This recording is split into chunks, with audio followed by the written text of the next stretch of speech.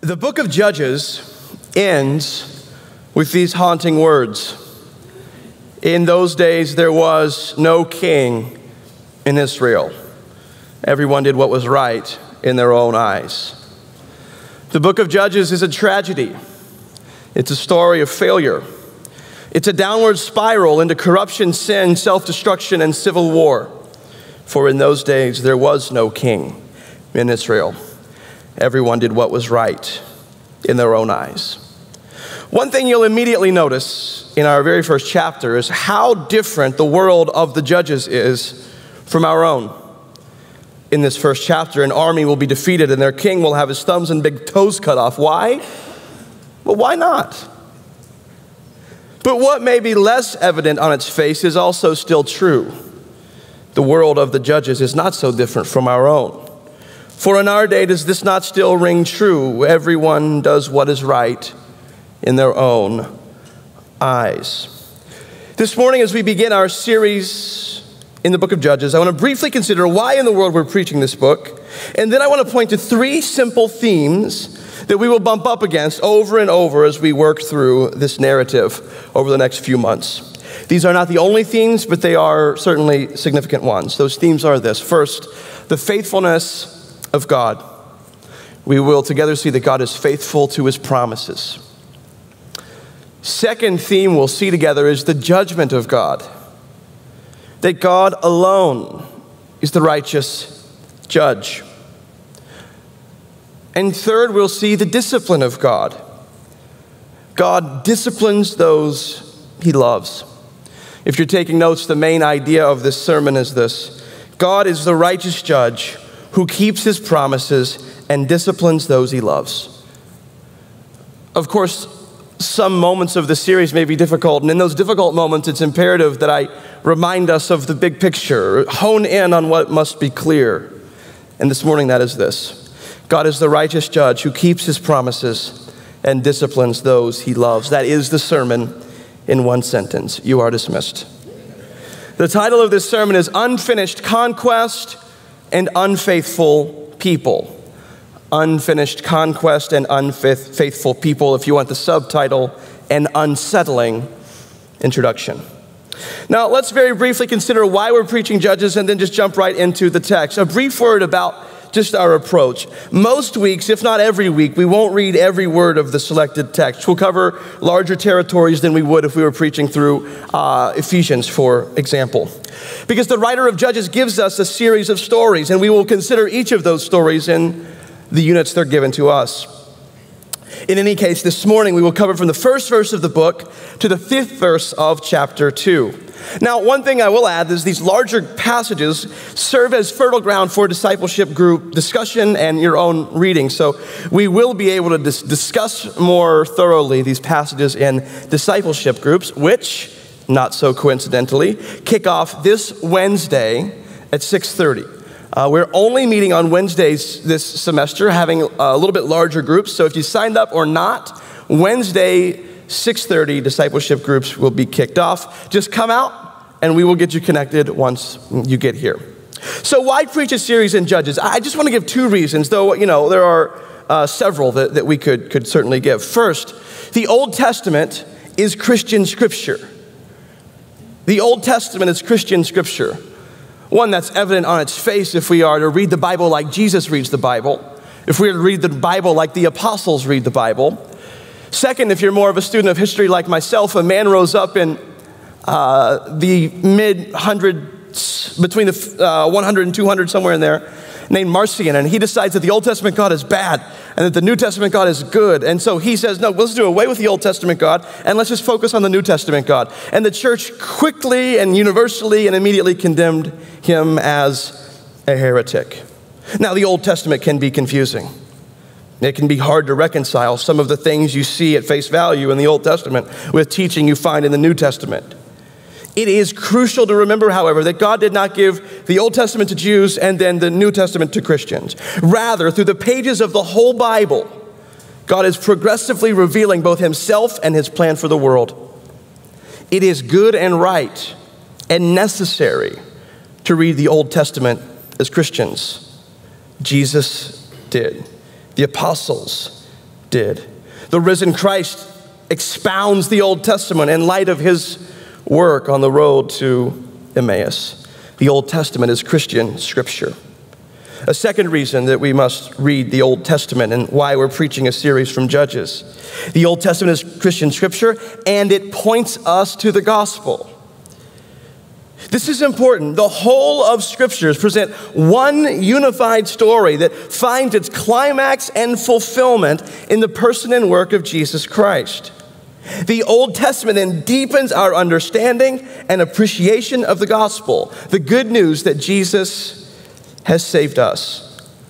The Old Testament is not merely a collection of stories with moral value that tell the story of one ancient Near Eastern people. No, the Old Testament is our story. It is our legacy. These are our fathers and mothers. And even in their failures, we have much to learn both about the character of God and the life of faith.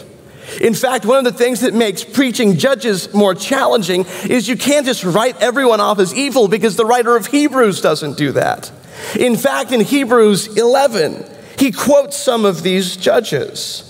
What more shall I say? For time would fail me to tell of Gideon, Barak, Samson, Jephthah, of David and Samuel and the prophets, who through faith conquered kingdoms, enforced justice, obtained promises, stopped the mouths of lions, quenched the power of fire, escaped the edge of the sword, who were made strong out of their weakness, became mighty in war, and put armies to flight.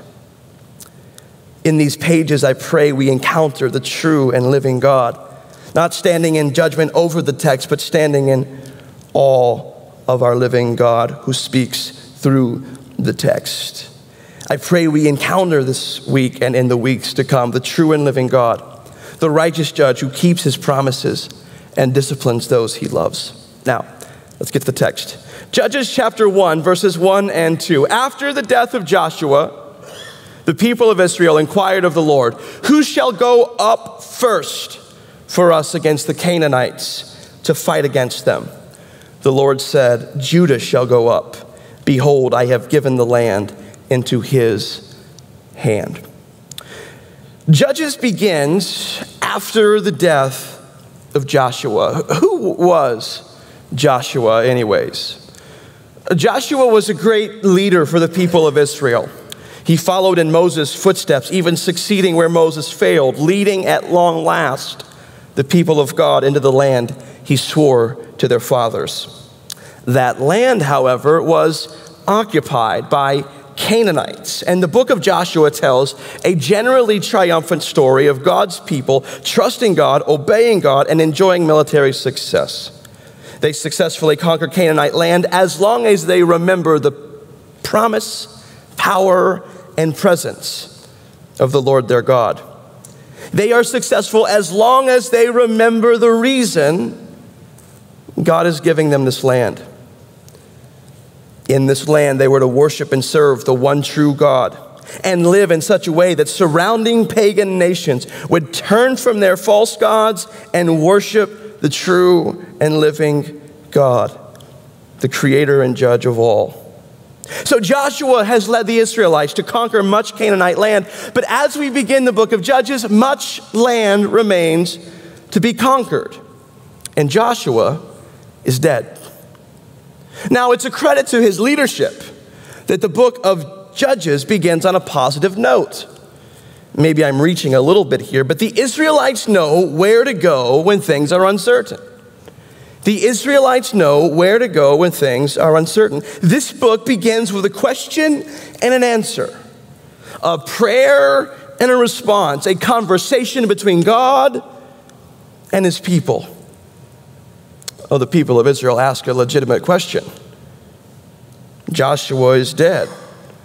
If this fight will go on, who is going to lead it? Who will go before us to fight? Rather than trying to answer this in their own power, they do the right thing, like Joshua has modeled for them. And they ask the Lord their God, who will lead this charge? Who will go before us to fight? The Lord God answers with one specific tribe from the south, the people of Judah. Judah will go up, for I have given the lands into his hand. This is subtle and is not yet to be overstated. But the period of history we're dealing with here in Judges is a period that begins with the death of Joshua and ends with the rise of the monarchy, with the coming kingdom of Saul and David, a kingdom that will rise from the line of Judah. And when the Lord God answers his people, who will go before us? His answer has much bigger implications than even they would ever know. And here is the faintest sign where all of this is going, where the story of God will find its climax with the coronation of a great king, the Lion of the tribe of Judah, the Lord Jesus Christ. But our book begins hopeful enough, right? We have no reason to believe the conquest should suffer. Verses 3 through 17, if we were to read them all, you would see the military exploits of Judah and the southern tribes. Verses 22 through 35 will tell the conquests of the northern tribes, Ephraim and Manasseh. Things seem to be going well enough. Let's just look at verses 17 and 18, for example. And Judah went with Simeon, his brother, and they defeated the Canaanites who inhabited Zephath and devoted it to destruction. So the name of the city was called Hormah. Judah also captured Gaza with its territory, and Ashkelon with its territory, and Ekron with its territory. If we could stop there, the story would be successful enough. The conquest is going on without Joshua. In the spirit of the NFL kicking off, maybe Joshua is just a system quarterback. Like maybe anyone can just step right into this and lead the mission forward. A promise made to Abraham so long ago is finally coming true. The first theme we see is that God is faithful to his promises. But here comes verse 19. And the Lord was with Judah, and he took possession of the hill country. Enter ominous music. But he could not drive out the inhabitants of the plain because they had chariots of iron. Why is it now a problem that they are outgunned, outmanned, outnumbered, and outplanned? Yes, that's from Hamilton. I'll get to that in a second, but before I do, we need to take a little rabbit trail. It's not a rabbit trail that distracts us from the main idea, but it's a rabbit trail that we need, because in it, I think we see the second theme of Judges, the judgment of God. And that rabbit trail is just an answer to this question. Hold on a minute. Is God just telling people to go into these places and kill everybody? If you're going to read through the Old Testament, specifically Joshua and Judges and these stories of conquest, you simply must reckon with that question. What kind of God do we encounter in this book? We've been talking up to this point in the sermon about conquest, just assuming that it's a positive thing. But we know in our day that this idea of religious conquest can be very harmful. We see the idea today in groups like ISIS. Today is itself September 11th. I mean, we are acutely aware as a nation of the problems that come with religious extremists taking on themselves this mantle to go and kill in the name of their God. So what do we make of the violent language in Joshua and Judges? Now, I will not and cannot answer this question fully while covering the biblical data that I think is there for us to cover. For some of you, what I'll say will not be satisfying, frankly, but it is my conviction that God's ways, first, are not our ways. I'm not answering the question yet. I'm framing our answer to the question. So whenever we approach a question like that, first we approach a question reverentially, deferring godness from ourself to God. We dare not stand in judgment over the text. But I do think the passage itself gives us somewhat of a framework to understand what's going on with the violence we see in books like Joshua and Judges. I think the scripture gives us the redemptive purpose of conquest and violence. Let's look at this through the lens of two people given to us in our passage today. The Lord of Bezek, Adonai Bezek, and a Canaanite spy. So if you have your Bibles, look with me in Judges chapter 1. verses 4 through 7. Judges chapter 1, verses 4 through 7. Look in your Bibles with me. Then Judah went up, and the Lord gave the Canaanites, the Perizzites, into their hand, and they defeated 10,000 of them at Bezek. They found Adonai-Bezek, which means the Lord of Bezek, like the king of that region, and fought against him and defeated the Canaanites and the Perizzites. Adonai-Bezek fled, but they pursued him and caught him and cut off his thumbs and his big toes. And Adonai-Bezek said, 70 kings with their thumbs and their big toes cut off used to pick up scraps under my table. As I have done, so God has repaid me. And they brought him to Jerusalem, and he died there. First, rather than imposing sort of our conceptions onto the text, let's allow the one who is suffering this violence to speak to us. Let's listen directly to the testimony of this conquered king. The Lord of Bezek tries to get away. He is caught. His toes and his thumbs are ripped off. And he says essentially, I did these things to others. Others have sat under my table with this punishment that I've doled out to them in conquering their people. In his commentary, Tim Keller points out God's judgment throughout history is to give people over to the consequences of the life they have chosen.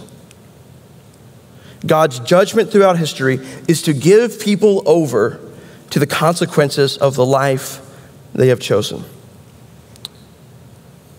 Adonai-Bezek does not protest his end.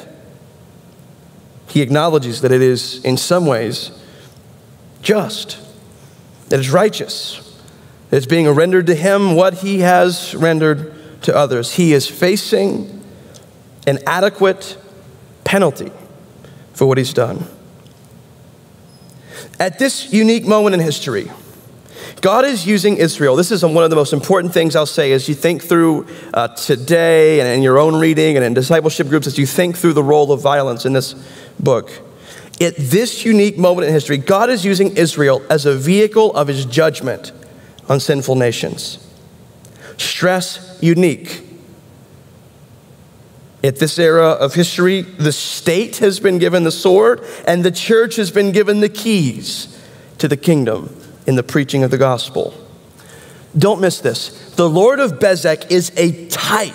Literally, he is functioning as a picture of the kind of Canaanite societies that God is overthrowing. We are not entering a morally neutral world. We do not today live in a morally neutral world. There is only the living God and false gods.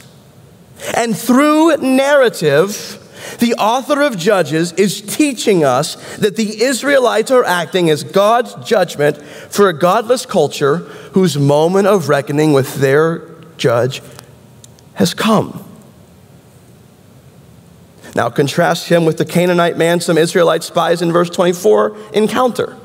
We have met the Lord of Bezek, who is a picture of Canaanite kingdoms. Kingdoms that we see in other passages of Scripture are practicing child sacrifice that have devolved into all sorts of wickedness and immorality. We meet the king of a people. They are destroyed, and the king admits that this is what we've had coming to us. Now contrast this encounter with another encounter with a Canaanite person in verse 24.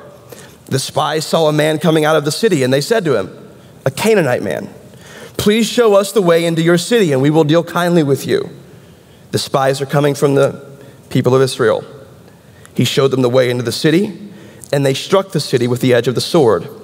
But they let the man and all his family go. Then the man went to the land of the Hittites and built a city and called its name Luz. That is its name to this day.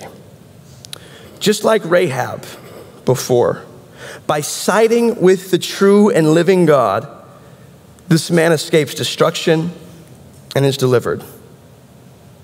There is a pressing question presented to us subtly.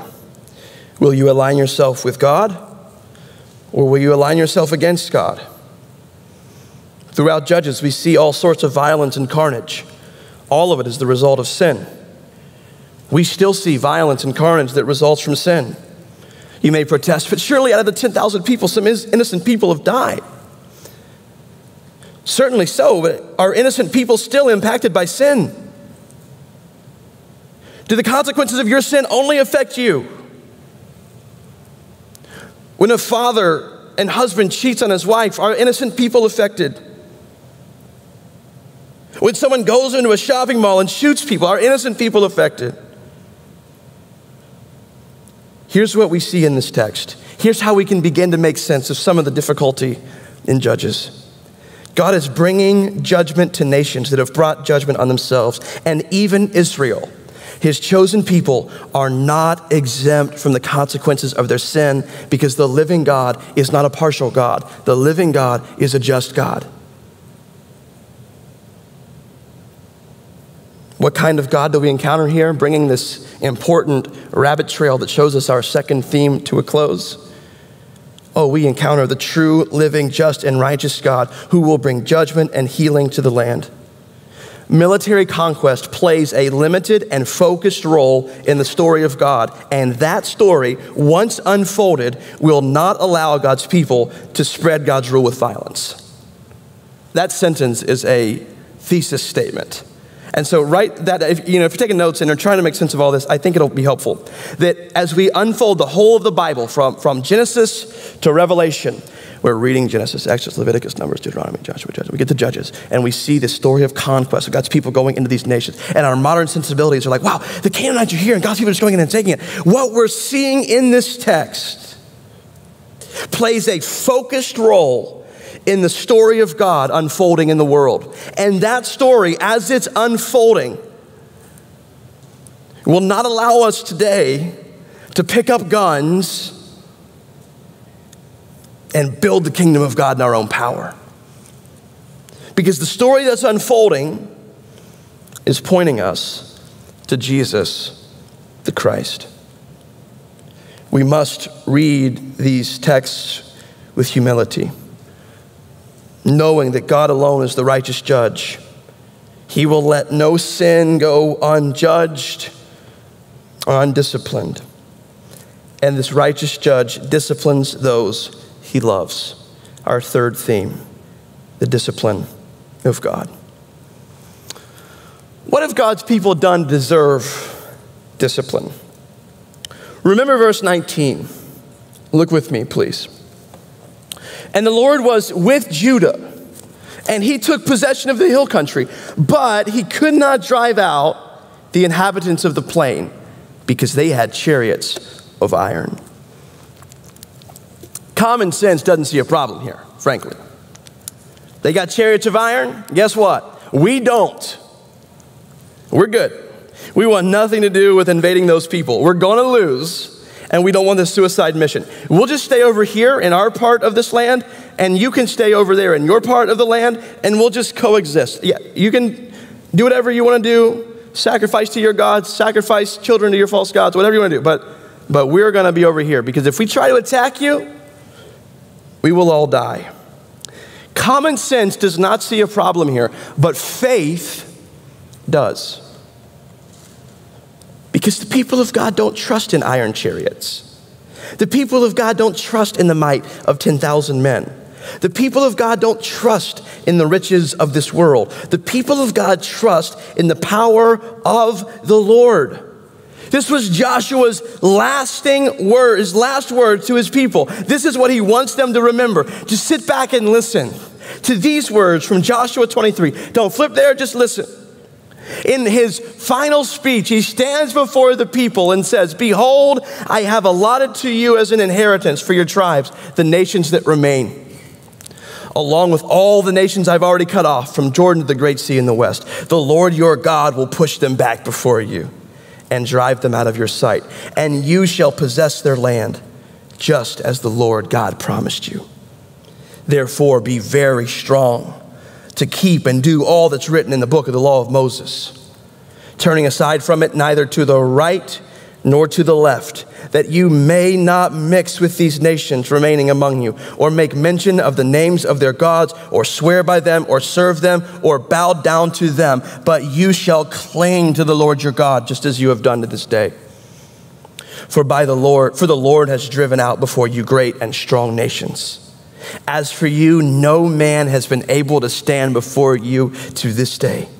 One man of you puts to flight 1,000 of them, since it is the Lord your God who fights for you, just as he promised you. Be very careful, therefore, to love the Lord your God. Listen to the heart of the command he's giving the people. This is his parting speech. Be very, very careful not to stray to the left and not to stray to the right. But he gets even deeper. He says, don't stop loving the Lord your God. For if you turn back and cling to the remnant of these nations remaining among you, and if you make marriages with them so that you associate with them and they with you, know for certain that the Lord your God will no longer drive out these nations before you. But they shall be a snare and a trap for you, a whip on your sides and thorns in your eyes, until you perish from this good ground that the Lord God has given you. Oh, the people of Israel have not listened to Joshua. Why does the conquest stop in the very first chapter? Because the people of God stopped walking by faith. Why did they stop walking by faith? Because they stopped loving the Lord their God with all their heart, all their mind, and all their strength. Brother, sister, you will stop walking by faith if your heart fixes on something or someone else. Conquest turns into compromise. Sin is keeping them from winning the battles they had no business winning in the first place. Sin is keeping them from winning the battles they had no business winning in the first place. Being a pastor, there's like pastoral counseling that you're often a part of, and it's sort of an axiom that you hear a lot and say a lot, and I see a lot, and it's so true, is that sin makes you stupid. Sin makes you stupid. You can't see what's clear because you're so blinded by sin. Sin makes you stupid, yes, but sin can make you smart in the worst possible way. Sin can make you stupid, yes, but sin can make you smart in the worst possible way. Because sin can teach you to trust in yourself instead of in the Lord your God. The Bible teaches that everything we do in our lives that is not from faith is sin. Did you know it was sinful for the people of God not to attack a superior army? Why? Because they're not walking by faith. They're not obeying the Lord. It is sinful for us not to do what God calls us to do. Their conquests begin to fail as early as the first chapter. And in the beginning of the second chapter, an angel of the Lord will tell them why. Look with me in Judges chapter 2. Now the angel of the Lord went up from Gilgal to Bochim, and he said, I brought you up from Egypt and brought you into the land that I swore to give to your fathers. I said, I will never break my covenant with you, and you shall make no covenant with the inhabitants of this land. You shall break down their altars. But you have not obeyed my voice. What is this you have done? So now I say, I will not drive them out before you, but they shall become thorns in your sides, and their gods shall be a snare to you. God is faithful to his promise, and God keeps his word. Through the lips of Joshua, he spoke to his people. If you don't do what I say, I won't drive out their gods. Their gods will be a snare to you. And almost verbatim, the angel of the Lord says, "So now I say, I will not drive them out before you. They shall become thorns in your sides, and their gods shall be a snare. I promised you this land.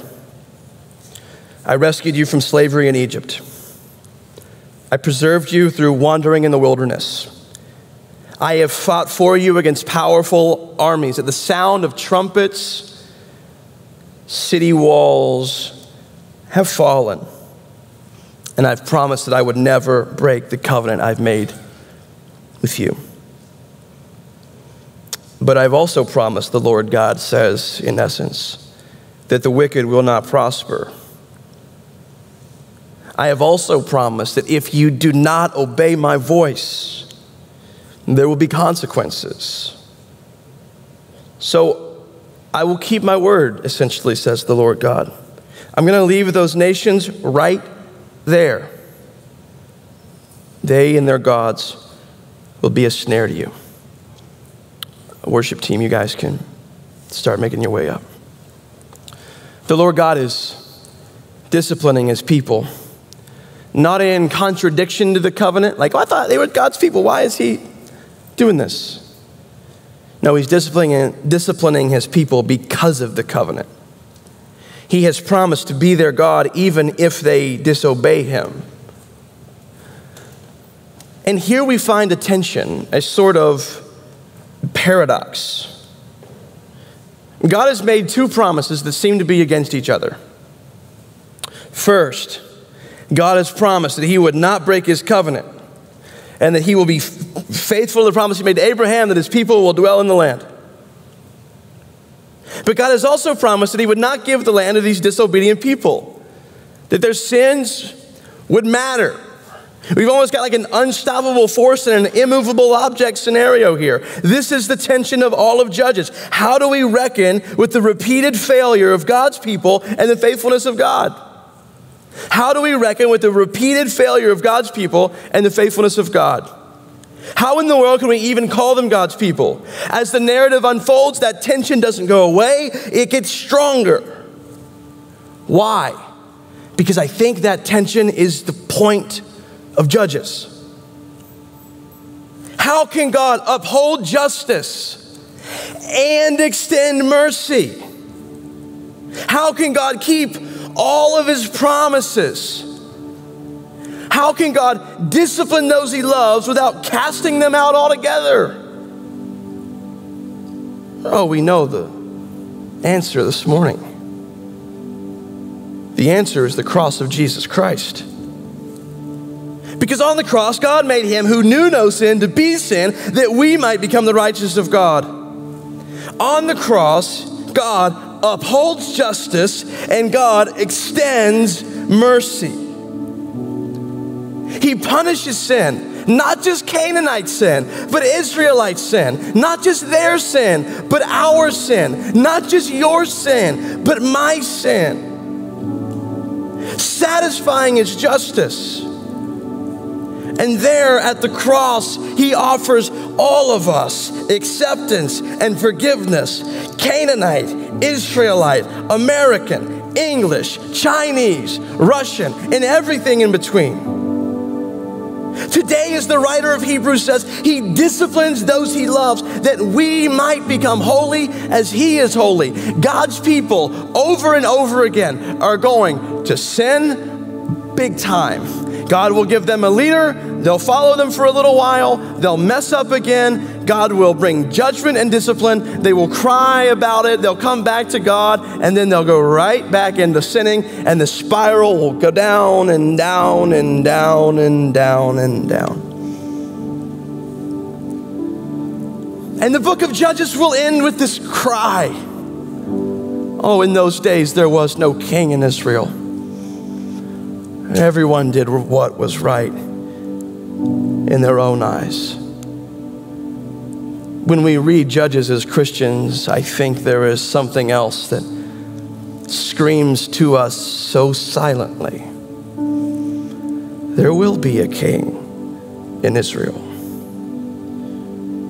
and he will make all things right. He will teach the world to do what is right, not in their own eyes, but in His eyes.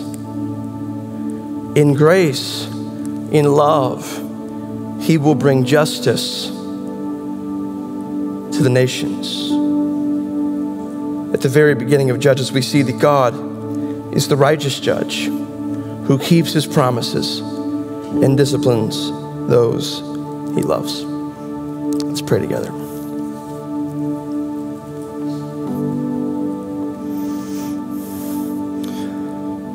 Father, as we read this book, we will see what happens when we do what is right in our own eyes. We will see what happens when we do not heed your words. We will see what happens when we don't live differently